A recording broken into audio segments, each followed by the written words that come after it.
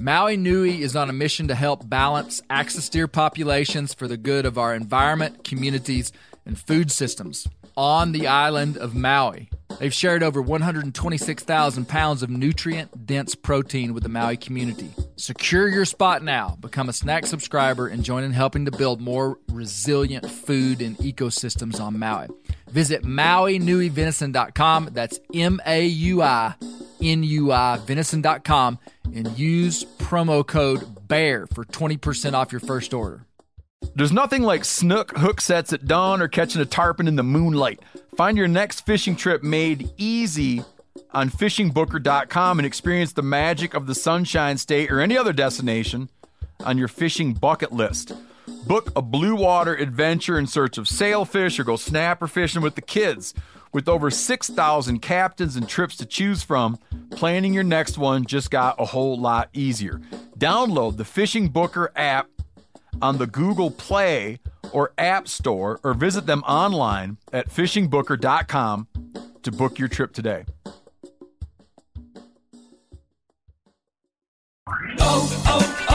O'Reilly. Are your wiper blades chattering, skipping, or squeaking? Don't let streaks or smearing on your windshield compromise your visibility. When it's time to replace your wiper blades, stop by O'Reilly Auto Parts and see our selection. Our professional parts people will even install your new wiper blades while you wait. Stop by O'Reilly Auto Parts today. O'Reilly Auto Parts.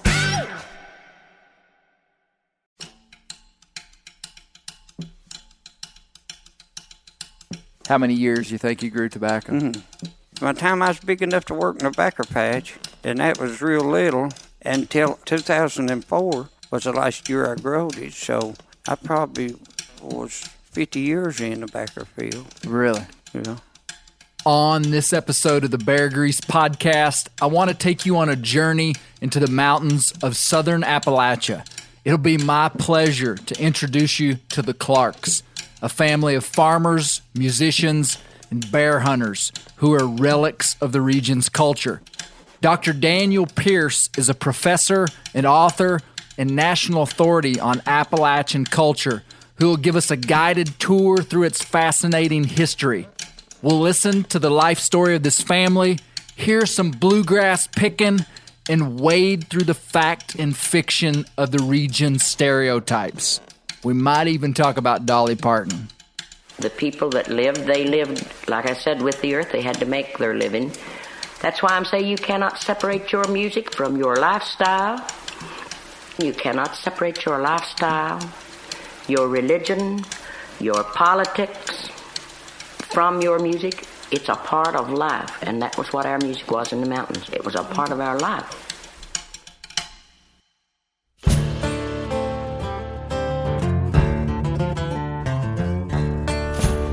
My name is Clay Newcomb, and this is the Bear Grease Podcast, where we'll explore things forgotten but relevant, search for insight in unlikely places, and where we'll tell the story of Americans who live their lives close to the land.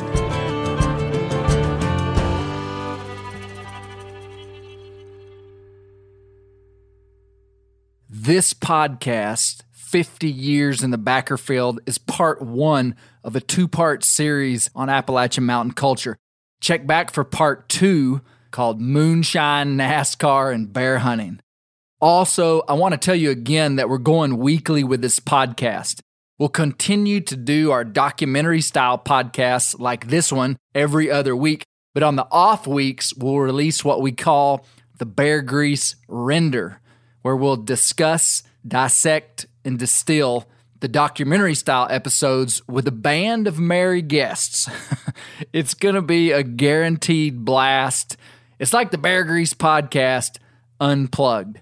You're going to love it. And this little cabbage right here, you see that right there?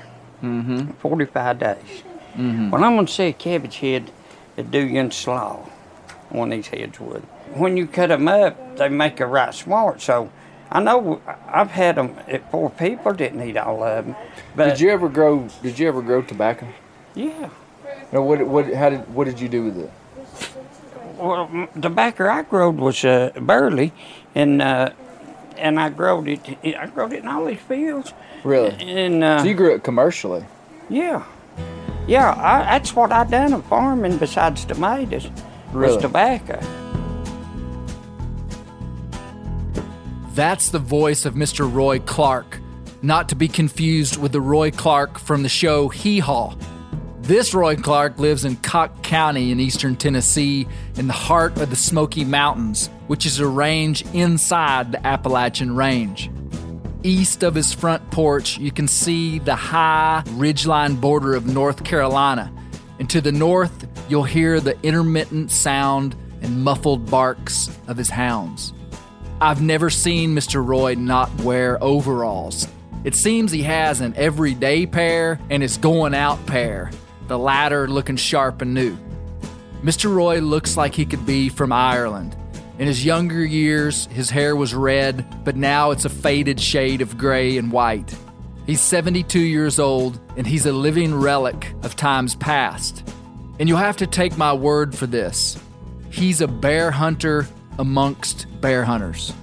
He's dedicated his life to raising, training, and hunting bear hounds. He has a rich history with the American Plott Hound, a breed of big game dog endemic to the Appalachians.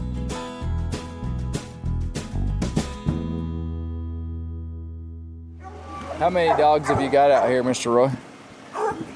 13, 14, 15, 16, 17, 18, 19, 20, 21, 22, 23, 24. 24 out here, and I've got some in the barn and stuff. That's a bear dog pack. That's 2 or 3 packs, ain't it? 2 or 3 packs. But Yanner's a young dog that's doing pretty good, that I hunted a little bit, yeah. Do you ever have a dog that didn't start out very good, that maybe was slow to start, that ends up being a top hound? Yeah, but I'm going to tell you something, most of the time, because them naturals is the ones that's the best. Just most time.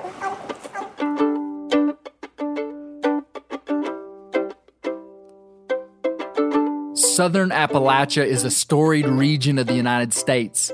It includes the entire state of West Virginia, the western side of Virginia, western North Carolina, northwestern South Carolina, eastern Kentucky, East Tennessee, northern Georgia, and northeast Alabama. Basically, the region is defined by mountains, and it's roughly the southern 1/3 of the Appalachian mountain range, which runs from Newfoundland, Canada, all the way down to Alabama. This range includes at least 30 mountains higher than 5,000 feet, and the highest peak east of the Mississippi River, Mount Mitchell in North Carolina, which is 6,684 feet above sea level. The range is an alternating series of ridges running north and south, which acted as a natural barrier to the western expansion of the early colonies that would become the United States. This topographic layout is important because the culture, like everywhere else, has been shaped by the land from which it was hewn. In this case, the mountains proved to be both an Eden, but also a cussed land, ridden with all varieties of scarcity.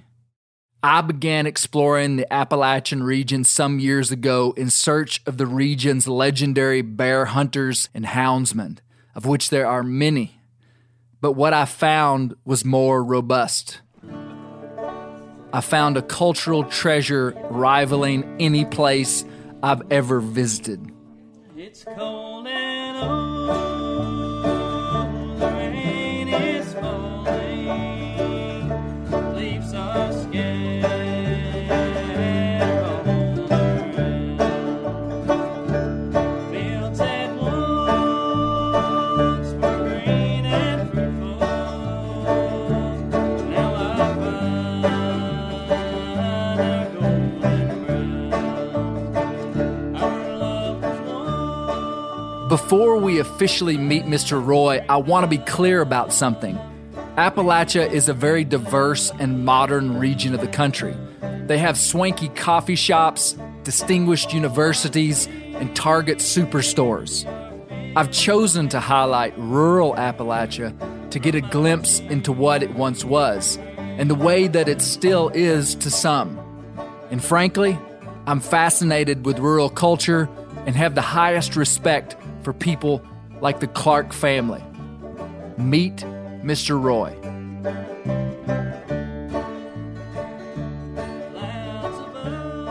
Mr. Roy, what are some of your earliest memories of living back here in East Tennessee? I can remember when I was so little I couldn't even hold a plow up. I'd plow them bottoms right down there with a team of horses. Is that right? I would. Now, what were y'all planting back then?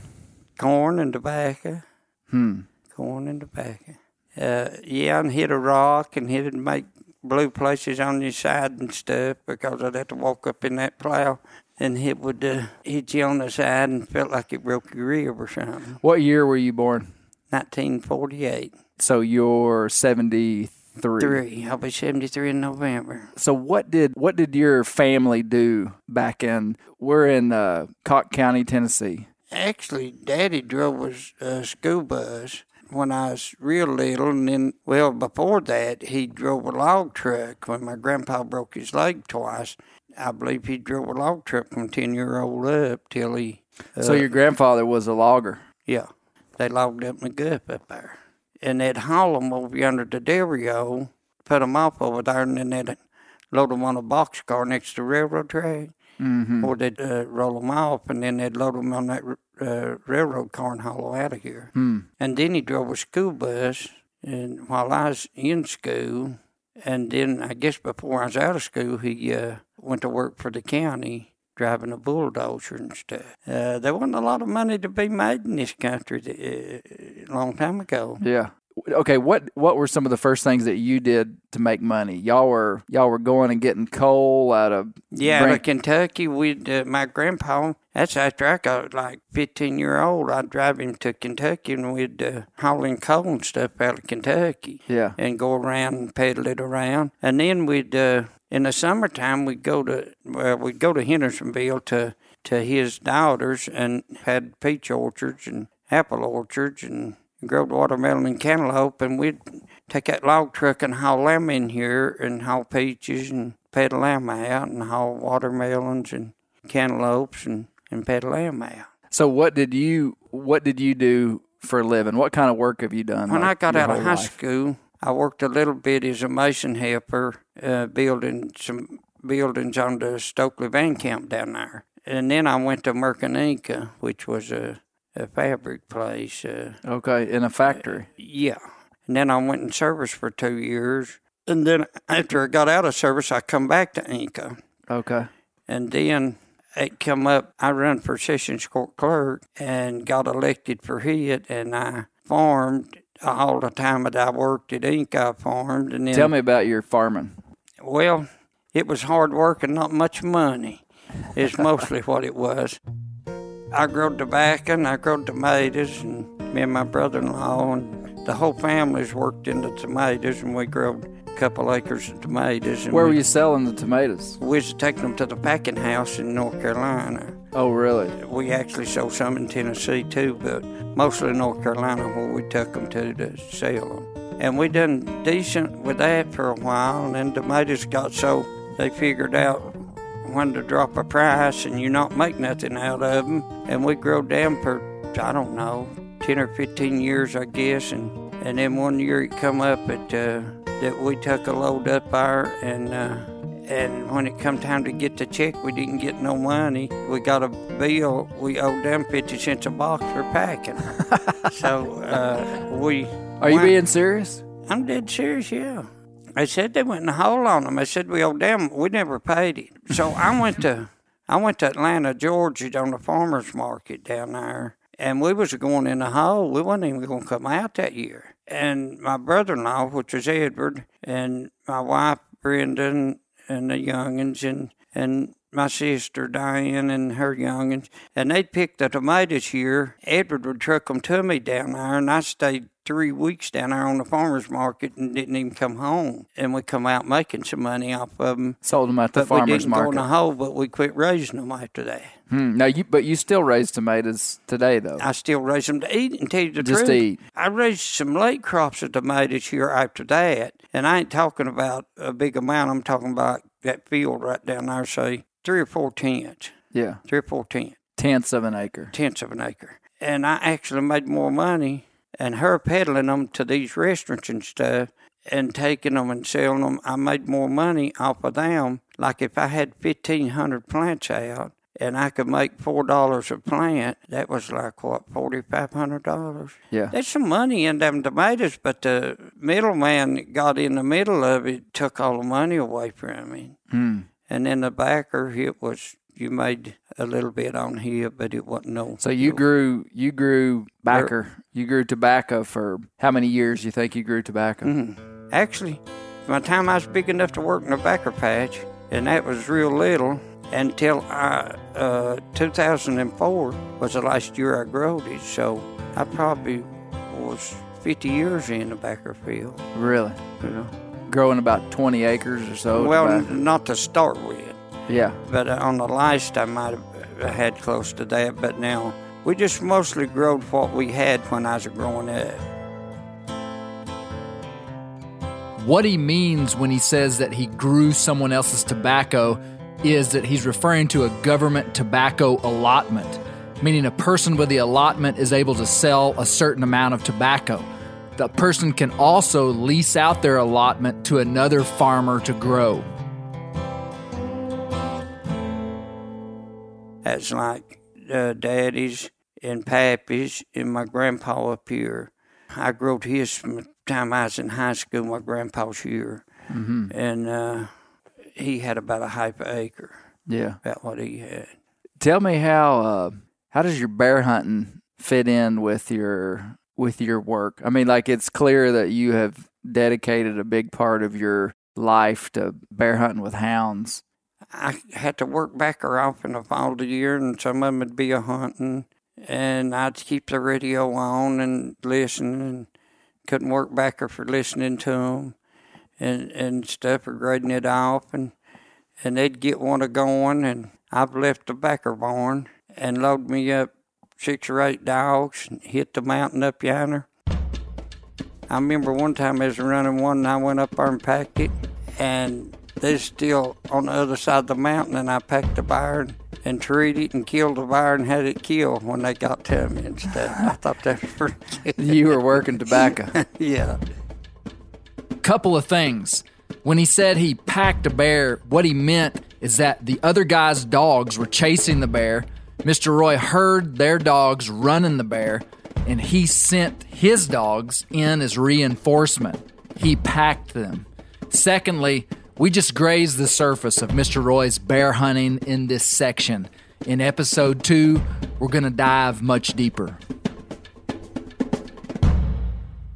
I was born into bear hunting. My grandpa bear hunted, and my daddy bear hunted. My other grandpa here bear hunted a little bit. My great uncle bear hunted. It's been some bear hunting here ever since I was born. I think I was with Pappy and I was 3-year-old, and we was on the log truck in the Gulf, the first bear Daddy ever killed. Because I remember sitting on top of it on that log truck.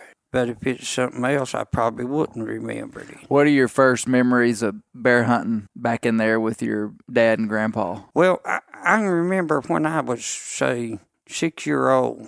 If I could wake up of a morning, when Daddy wouldn't get me up, but if I could wake up, a lot of times she'd let me go, miss school and go. But then we would go bear hunting, and we would have to lead dogs through the woods. It got so that I'd have to lead the trail dog out in front of the other dogs. I wasn't big enough to hold him. Well, when I'd go with Daddy out in the woods, and he'd be hunting a track, and if he'd put Rambler and tie him up around a tree, then he'd make me stay with him, and then he'd be trying to see which way it's going, and then he'd holler for me to bring that dog. Well, I knowed when I untied that dog, he was going to drag me down, so I know if I turned him loose, I'd be in trouble too. So I'd just take and get 2 handholds on that lead strap, and here we'd go, and I'd fall down, and Daddy'd catch me when I got to him.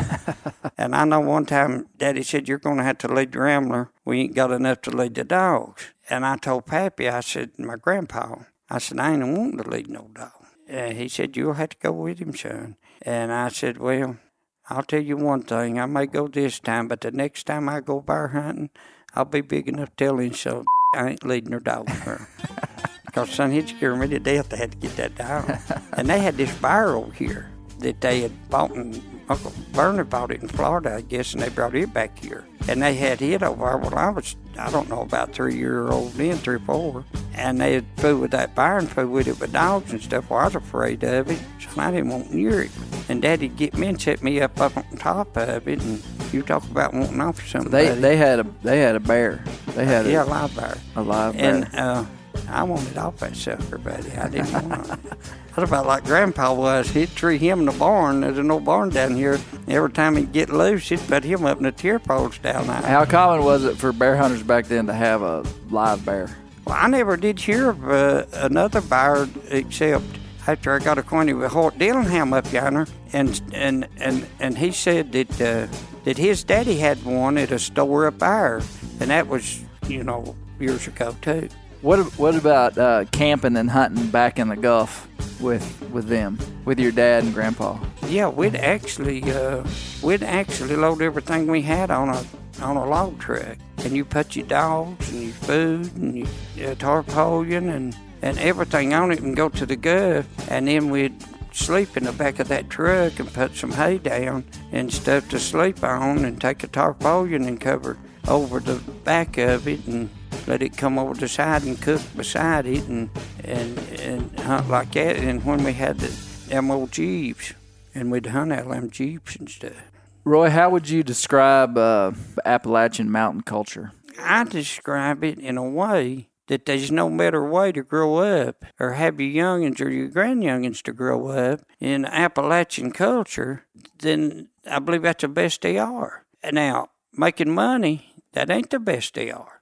But having your family and being close to your family and having good values come to them, I think you can't beat it. And actually the disaster stuff, like tornadoes and, well, even flooding and stuff like that. And the tornadoes and stuff, I've never seen one here in my whole life. Yeah. And I just think that's good, because down through yonder in some of that flat country, they have to worry about it every time it comes to storm. Yeah, I wouldn't like to live like that. Like I say, if you want to make money, you better go somewhere else besides here. But I don't think it making money, and if you can make it, is all they are to life. I want to step back a generation and introduce you to Mr. Britt Davis, who is Mr. Roy's father-in-law. It was a great pleasure to briefly speak with him. I was taken aback by his story, but mainly how it seemed to him to be so common. Mr. Britt, how old are you? If I live till the 2nd day of June, I'll be 90. 90. What year were you born? 31. 1931. So you grew up, were you born in this holler? Yeah, right up the road there, about 2 miles. Now, what kind of work did you do your whole life? Well, I farmed some, I logged some, and I worked about a year on this interstate down here, and then I went to work for the county road department, and stayed there till I retired. Have you traveled much out of Appalachia? No. You've stayed right here. I went to Texas one time whenever Roy was in the Army out there, and that's the only trip I ever made. Really? I lived on up in the Gulf up there. Well, I'd say we was up there about 4 or 5 years till my daddy got killed up there, and I enjoyed that up there a lot. How did your father get killed? With a log. The log rolled over him. Really? How old were you? I was about 12 years old. Wow. How did that impact your life? Well, it made it rough on me for a while.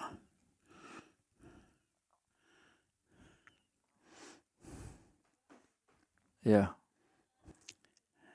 Yeah, we was up there about the time they started logging it, but he got killed and we left out a long time before they got done. So did you have to were you the oldest son? I was the only son. So you kind of had to take care of your family? Yeah.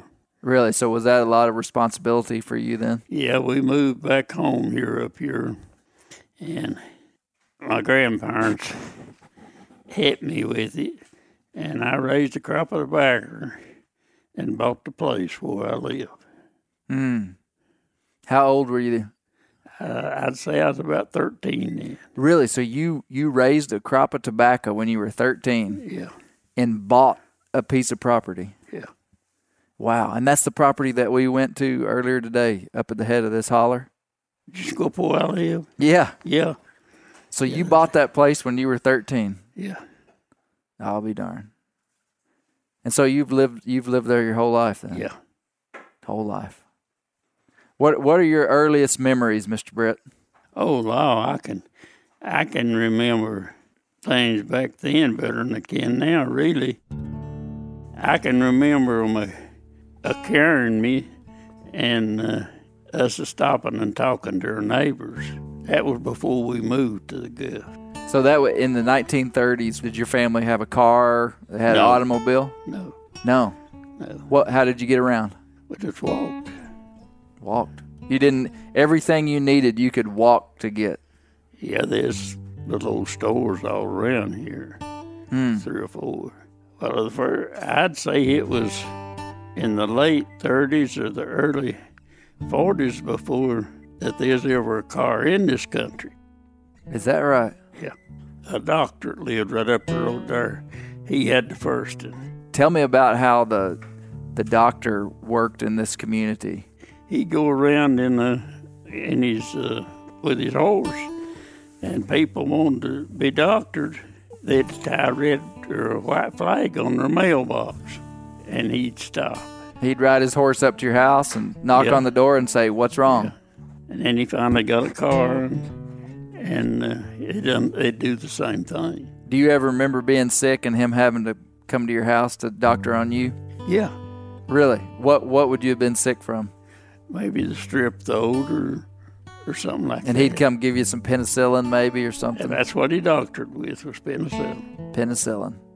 Wow. When did electricity come back in here?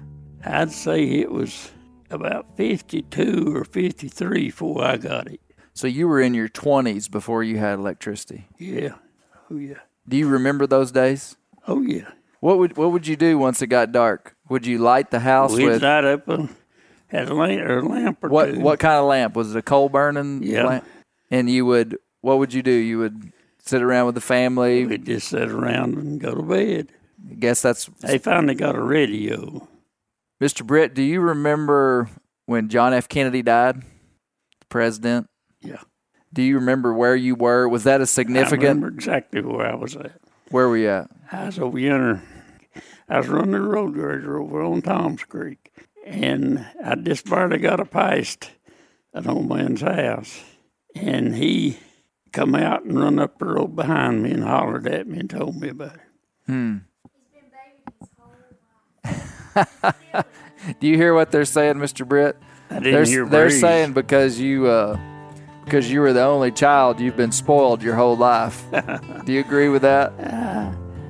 I wouldn't hardly say that. Wow, what a story. Back to Mr. Roy. I asked Mr. Roy what he thought about moonshine in the mountains. This is what he said. And remember, in part 2, we're going to explore this much more.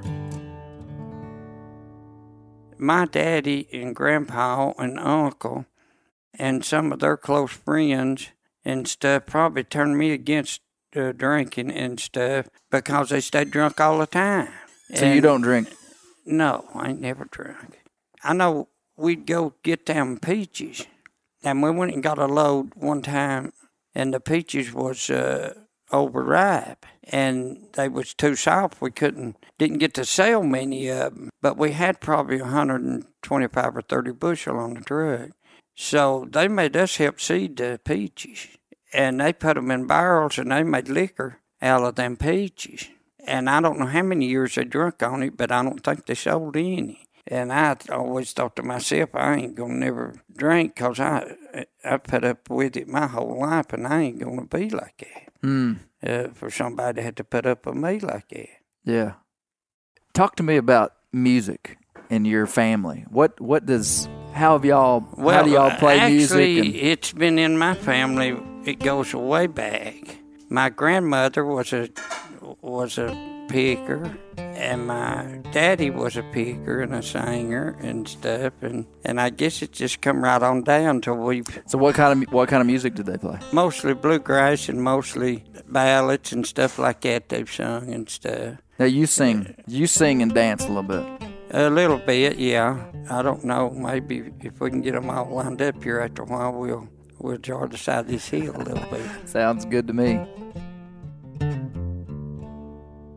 While visiting the Clarks, I wasn't shy about asking them if they'd play some music for me.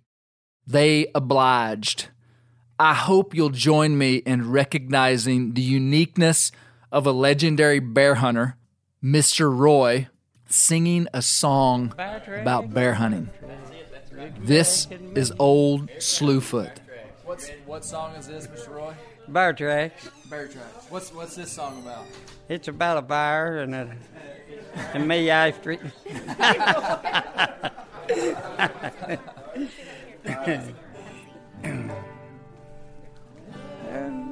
High on the mountain, boys, tell me what you see. Bear tracks, looking back at me. You better get your rifle, boy, before it's too late. The bear's got a little pig and headed toward the gate.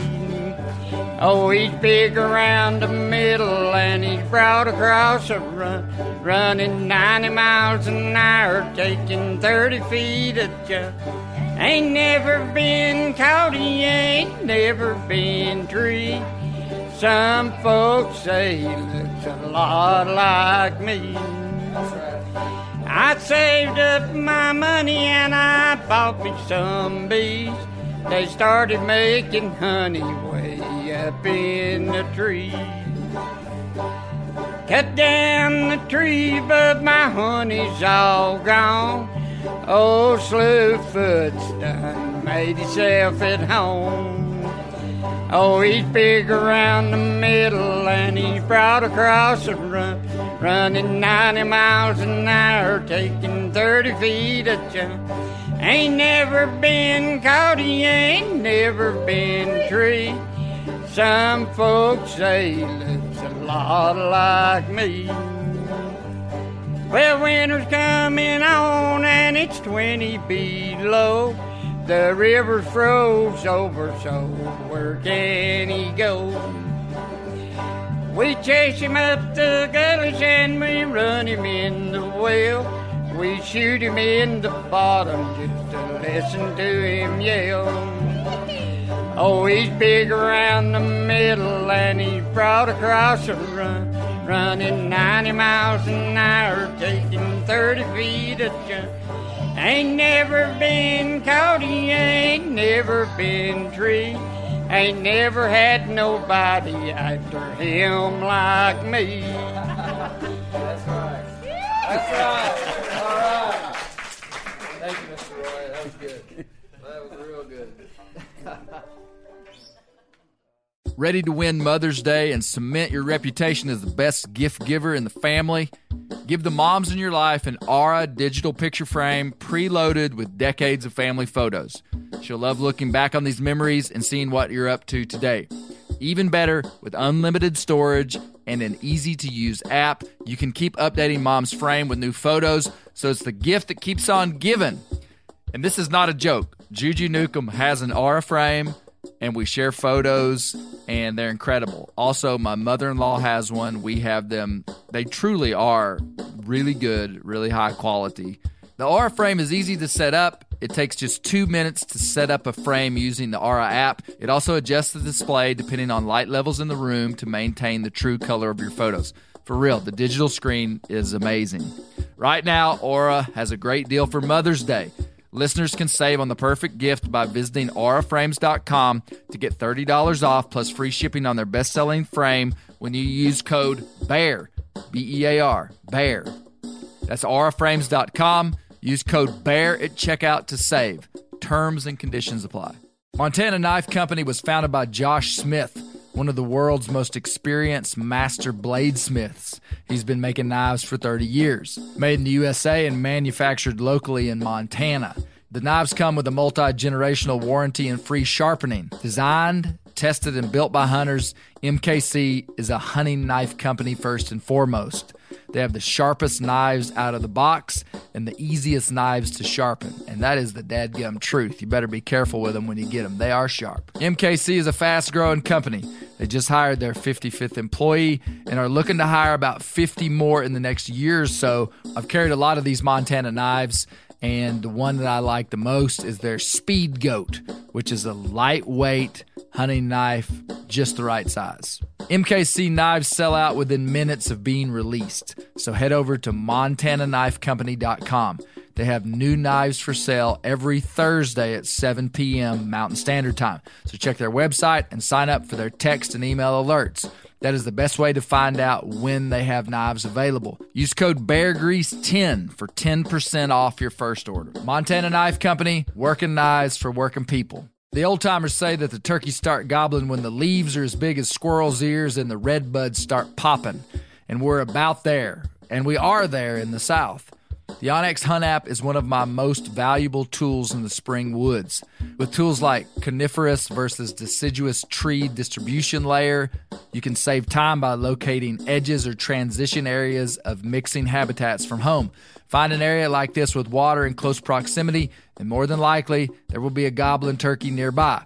Knowing the exact boundaries of private ground ensures I stay on the right side of the fence, but can easily find public ground to go see if I can't strike a gobbler. If you do get one to sound off, using compass mode and waypoints will help you pinpoint his exact location, allowing you to move in and make the perfect setup to bring him right into your lap. Download the onX Hunt app today. You'll be glad you did. onX has a special offer for you. Use code BEARGREASE to receive 20% off your membership at onxmaps.com/hunt this spring. While we're talking about music, I want you to give ear to Ola Belle Reed. She was born in 1916 and passed away in 2002. She's Appalachian to the core, a folk singer, a songwriter, a banjo player, and a philosopher. If you listen to her talk and sing, you'll get a window into Appalachia that cannot be replicated. In 2019, the Library of Congress inducted her 1973 album titled Ola Belle Reed into the National Recording Registry. This is a clip of that recording. Meet Ola Belle Reed. Born in the mountain 50 years ago, I've trod the hills and valleys through the rain and snow. Seen the lightning flashing, I've heard thunder roll. I've endured. How long can one endure? I've been asked many times to describe my life in the mountains. And there's one point that I specifically like to make and want to make is that I don't believe there would be any way in the world that you could possibly describe it. There could be no fun made of it because it was a life with the earth, your elements, as the old people called it, the birds, the animals, the bees. You knew every season. You could tell. You were raised to kind of tell when a storm was going to come. I always tell this because you could see the leaves turning in the summertime, particularly. In the winter, you could tell if it was going to snow because of the color of the base of the trees. So many things you just grew up with that you get away from as you go through life if you're not careful. Now, I'm not saying that you go strictly back to the past, but I'm saying There's no way in the world that anybody could ever make fun or poke fun at the way people were raised in the mountains, because as far as the music is concerned, we did gospel, we did blues, we did everything. I did not play what you would call, I guess, professionally. I don't know. The word never just quite suited me, but anyway, there had to be every nationality in the mountains at one time for them to know each other's ways of life. There was communication because I think people needed one another, and they realized it, you see. They realized it so much, and I believe one of the reasons was because they were so close, really and truly because we were so close to the earth and the elements and to God's creation. I think that's the one thing made them know. I think that all, and your music and everything, comes through communication with people. And the people that lived, they lived, like I said, with the earth. They had to make their living. That's why I'm saying you cannot separate your music from your lifestyle. You cannot separate your lifestyle, your religion, your politics from your music. It's a part of life, and that was what our music was in the mountains. It was a part of our life. I've endured. How long can man endure?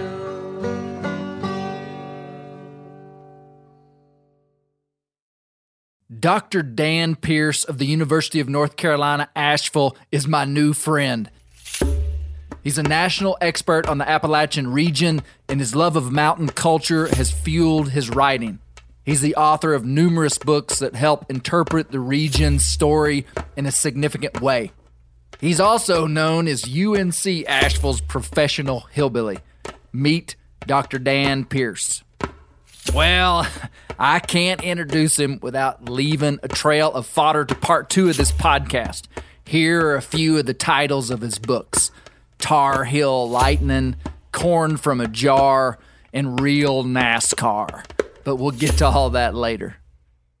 So, Dr. Pierce, all the regions of America have been influenced by immigration for the most part. Where did the people from the Southern Appalachians come from? Well, there are a lot of streams of immigration that come into the region, and so there is kind of a stereotype that the Appalachians are the Scots-Irish culture plopped down and being unchanged for hundreds of years. The Scots-Irish were for sure in terms of the dominant ethnic group that came to this region, but there are lots of other groups. There are Germans, there are English. Daniel Boone was an English Quaker. You can't think of a more Appalachian person than Daniel Boone, and so that was not unusual. And so, and other, Moravians, and of course, this is something that in recent years that scholars have looked at a lot more, is that even though you can go to lots of parts of Appalachia today, you can go to adjoining counties here and you'll find only a handful of African Americans, but there were significant numbers of African Americans in every county in Appalachia. So that's a part of that stream as well. But again, the dominant group were the Scots-Irish. And now, would we be in the Southern Appalachians here in North Carolina? Yeah, that's the way you would describe it. Yeah, in Western North. Yeah, from really northeast Alabama, North Georgia, through East Tennessee, Western North Carolina, western tip of Virginia, West Virginia, and eastern Kentucky. Be the Southern Appalachian. That's the Southern Appalachian. So the Scots-Irish people would be a dominant feature of this region, or at one time would have been. Was this the only place they came, or were there other parts of the country? I mean, you look at the whole, what people refer to as the upland South. This is like the non-cotton belt, the North Georgia, North Alabama, North Mississippi, much of Tennessee, Western North Carolina, all the way through to Texas, Arkansas. The Scots, people kind of look at this as like, how can you be Scots and Irish? Right, and explain that. Yeah, what happens is in the Elizabethan period, the late 1500s, the English conquered much of Ireland during that period. And so Elizabeth and then her successors gave what they called plantations, or big tracts of land, to people who had helped, nobility who had helped them out. And they didn't trust the Irish. They were Catholic. They saw them as barbarians and savages. A lot of the same imagery you're going to see when English people come to America and characterize Native Americans in the same way. It's really kind of very interesting to look at. So to work their plantations, they imported people across the Irish Sea from the lowlands of Scotland. So these are not, there's a lot of misconception in parts of the southern Appalachian region that they think of they're the bagpipes and the plaids and so these were not those Scots. Those are Highlanders. These are lowland Scots. And so they come over to Northern Ireland and they work these plantations, and they're pretty successful. They're raising sheep. They're raising linen. They're there for 100 years or a little more, but then the economy changes. Things get pretty bad for rents go up dramatically, wool market declines, and America is opening up at that point. And so you see it really hundreds of thousands of people in Ulster, Northern Ireland, Protestants for the most part, the Scots-Irish, begin to make the trip across the Atlantic Ocean.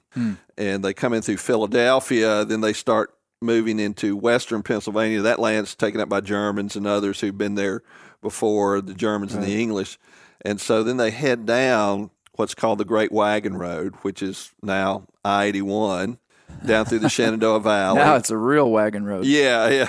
And so they head down through the Shenandoah Valley, and then they end up in western Virginia and North Carolina. And then as the Cherokee are driven out of the region in the late 1700s, they move into and my kin lived in it was part of North Carolina then, but it became Tennessee, the northeastern part of Tennessee. And then moved down the Holston and Tennessee River valleys, and my folks settled in just south of Knoxville, between Knoxville and Chattanooga, and then moved west from there into West Tennessee and Arkansas and Texas. And so that whole area really probably the dominant group and dominant ethnic group, probably, half or so or close to it. Okay, I was going to ask you that, like so if it wasn't all Scots-Irish, how much of it was? So maybe 50% of the maybe 50%, population here. Yeah, but they had a huge cultural impact, and they brought a lot of things with them. Can you describe kind of the dominant features of the Scots-Irish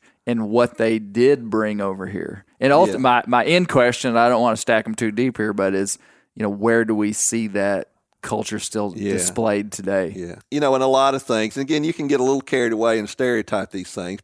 For one, you got to understand the way culture works is that it's not, and later on, particularly in the early 20th century, people from the outside who come to the region want to characterize this region as being like preserved in amber or something, like they're just locked in the past, which is not at all true. Because culture is always evolving, and when they come here, of course, they don't survive in this area unless they learn from the Cherokee. Because again, okay, for one thing, these are not hunting people when they come. Yeah. I mean, everything in the British Isles, the only people that are hunting are people in the nobility. Well, unless you're a poacher. You're not hunting over there. So when they come here, of course, that's going to be part of their subsistence. Yeah. Okay, who teaches them to hunt?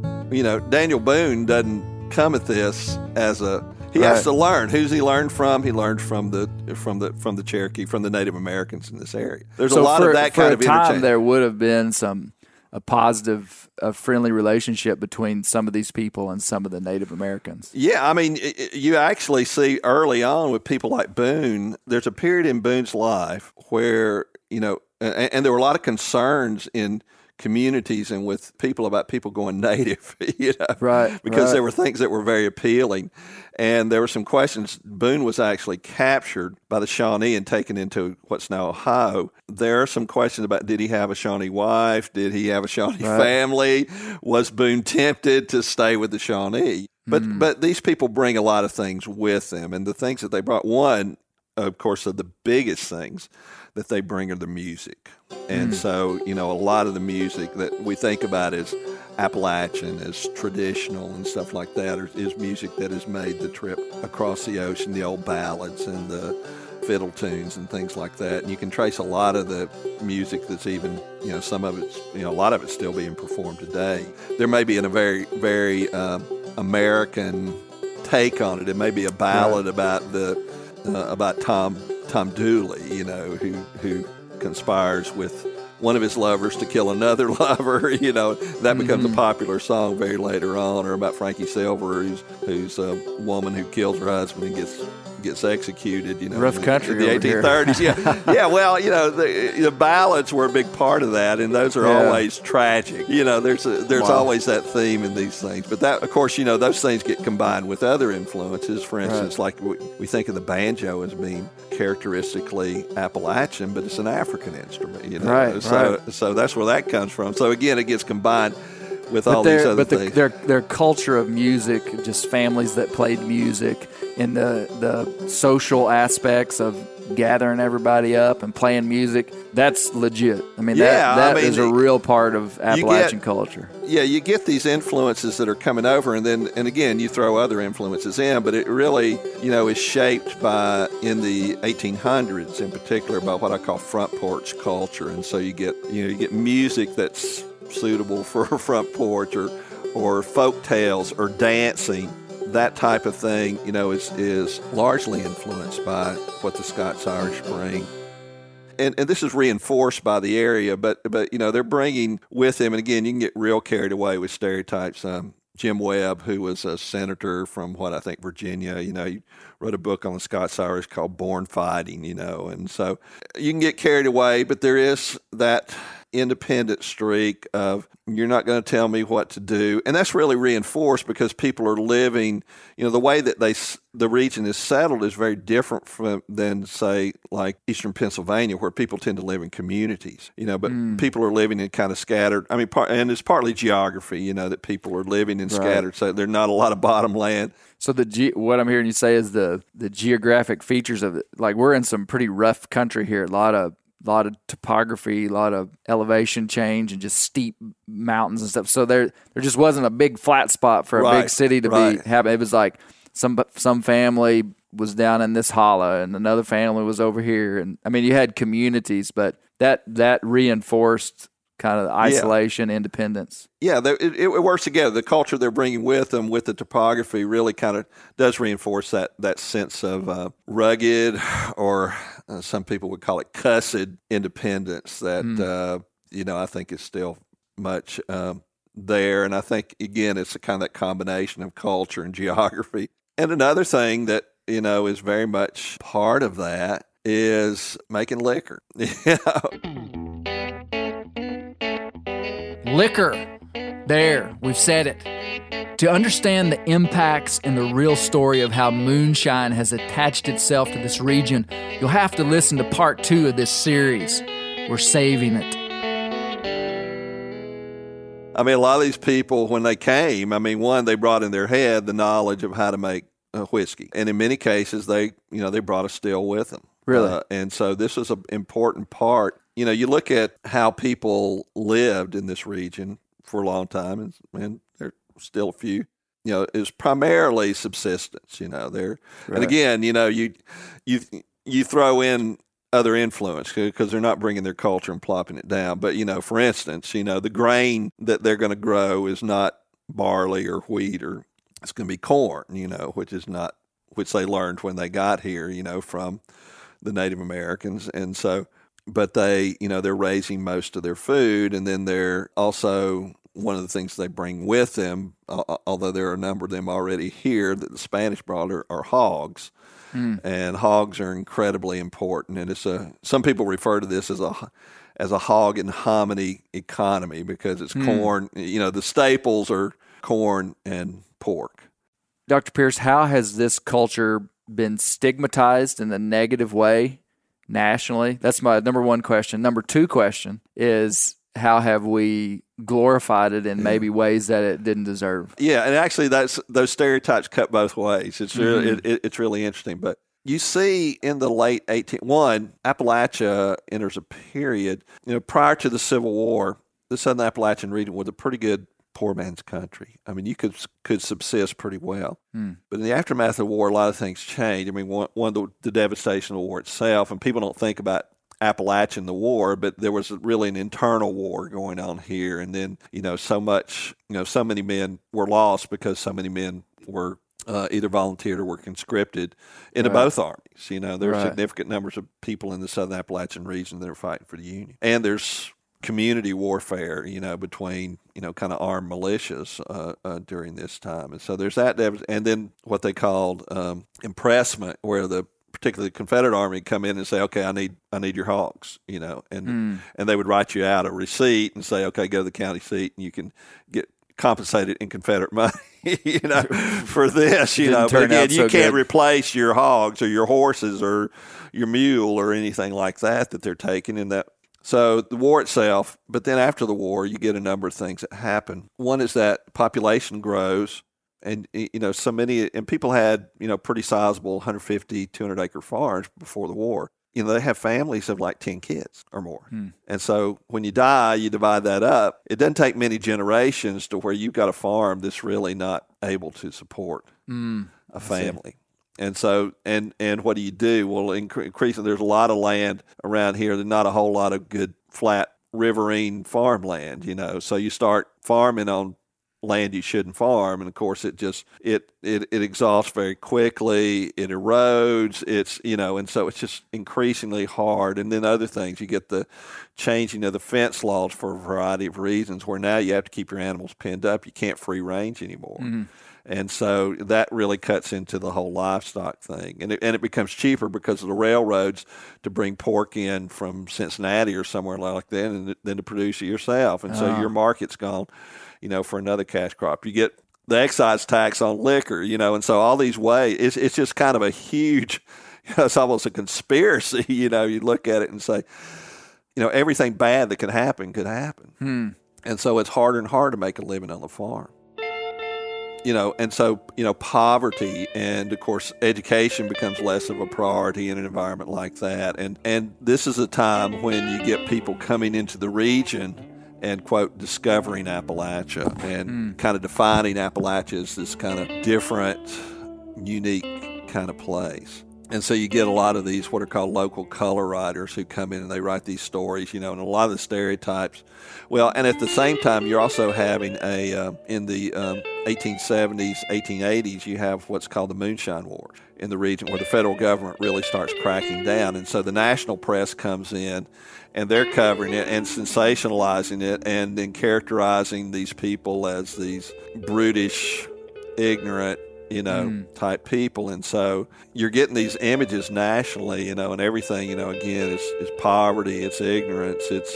And the media back then was probably much like it is today. Oh, they're trying to sensationalize anything they can, probably. Right, and so they love these stories of these shootouts between revenue agents. So that's what you hear, even though that was an exception, probably. Right. And the Hatfields and McCoys, and feuds. And they love feuds, And so it just all plays into this image. Well, and that image is perpetuated over the years in just incredible way, because then, so you get books, you get the media, you get... And then you get movies. A lot of the early silent movies were these, what one historian called the moonshine and feud movies, And then you get into music and those stereotypes in many ways, and they're just perpetuated about the region. You see the bumper stickers around here that people think are funny. It says paddle faster, I hear banjos. And so you get that kind of thing. This still, it's amazing because we have so many people coming to this part of Western North Carolina from Florida or from New York or New Jersey or something, and they come here, and it's amazing. These could be highly educated people, but they're fearful, of going outside the actual city limits because of those people, and they really do fear them, And so, but again, it's just magnified, and it seems like, in an era where, people are very, well, you don't stereotype people. We don't do that, and we look at people as individuals. But the one group that seems to be fair game, I mean, all you have to do is turn on the cable TV, Yeah. It seems like it's people from Arkansas and Yep. We're right in people the from the bunch. Ozarks, people from the Southern Appalachian region. Yeah. And so that's fair game still. And so, again, you get into all these bizarre stereotypes. It seems like what I'm hearing you say is that poverty was the driver Yeah. for most of this. Yeah. That's interesting. Yeah, and of capturing the region at a certain moment, when they were in abject poverty, and then extending that, for time immemorial, If we're talking about poverty, if you think about like kind of the legs were taken out economically of this group of people, and if they had been in a place that had massive river systems for transport, or had incredible cropland, or had some incredible natural resource that could have stimulated their economy, the whole culture would have been different. But like, these mountains are so rough and rugged and hard to live in that when the way they originally started living was taken out, poverty came in. Like, again, I'm just thinking about how the natural landscape affects different places, because if this had been a port area, if there had been an ocean here, like they would have, but this is inland. This is a kind of an isolated, again, thinking about how the landscape affects these cultures. But well, it does, and you can get carried away on exaggerating isolation, because because there were most people. coming I in mean, and out. particularly by the late 19th century, people are generally not too far from a railhead. Yeah, you know, and they're, the thing that amazes people is that people, because you look at it now and you see all these forests and everything, but again, I mean, this whole region was clear cut. Right, so this wasn't, and there were big railroads wilderness. up into every cove and hollow in the region. Yeah. And then a lot of it, the federal government came in, the Forest Service bought it up, and then you got national parks and stuff like that. And so, a lot of it's now reforested, different than it as was. well. So, but isolation is there. Again, it limits your opportunity. So again, you face that. How do I live? And so you're either pretty crafty, or you live at a very low level, or you leave. I tell you what, Dolly Parton is like fascinating to me. I mean, we grew up, listening to some of her stuff, but when you come here into Appalachia, especially pretty close to Pigeon Forge and Sevierville, there's just something that the world just loves about this lady that was really a true Appalachian, had a very maybe common Appalachian upbringing, just, one-room log cabin, poor, and coming out of that. Her influence in this region is notable. Yeah. What I mean by Dolly's influence is notable is the sheer number of billboards and images of Dolly that you see here.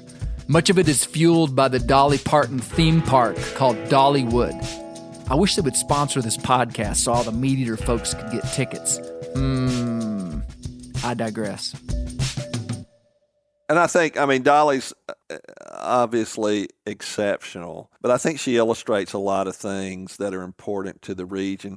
One, I think, because of that whole stereotype about ignorant hillbillies, that I think Dolly illustrates there, and the deeper you look, you see, poverty has a huge impact on this, but you have so many people who have come out of this region who are, just incredibly creative, intelligent.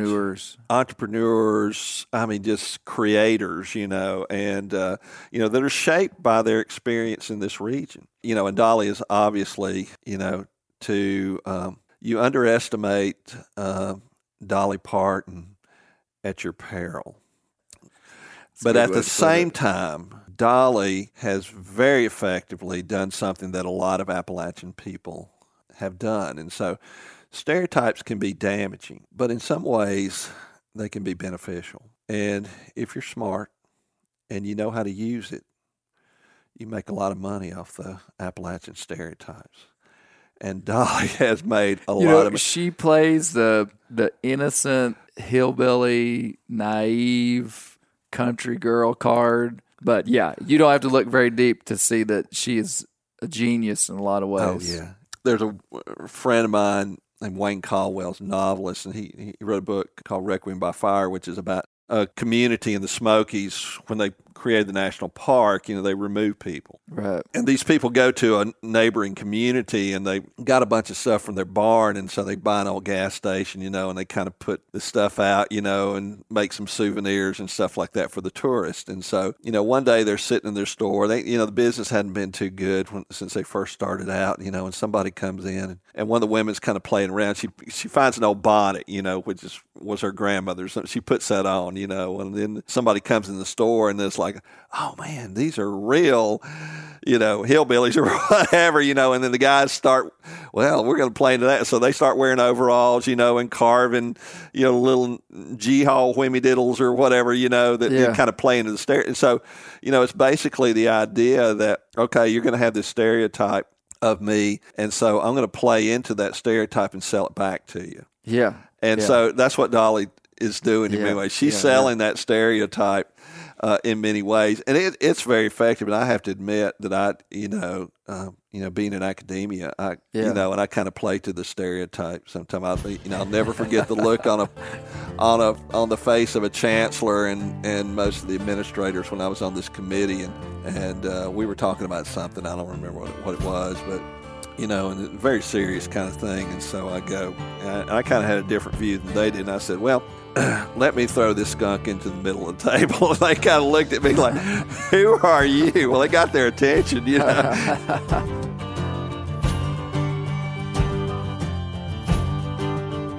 I don't really know what to say to conclude in a statement stating what I've learned.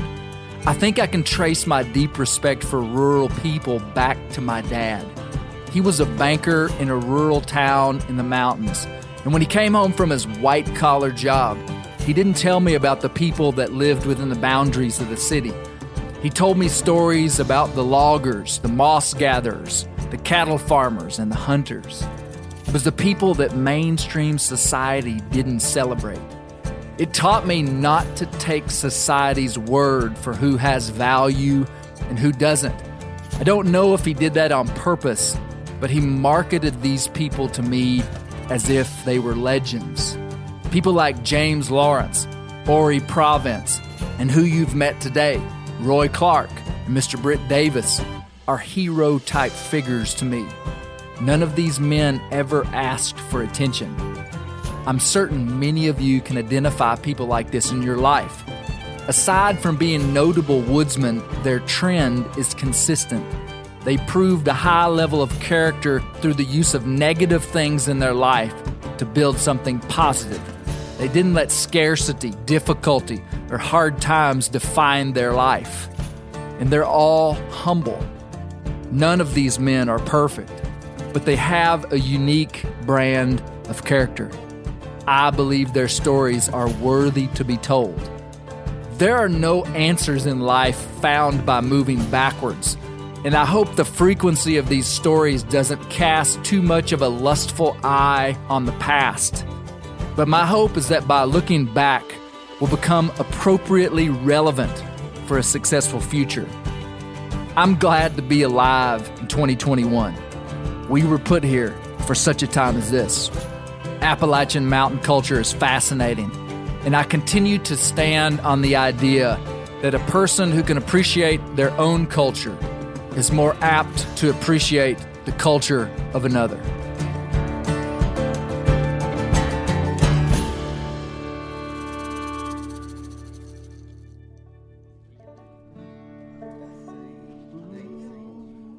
It's cold and old, the rain is falling, leaves are scattered all around. Fields that once were green and fruitful, now are fine and golden brown. Our love was once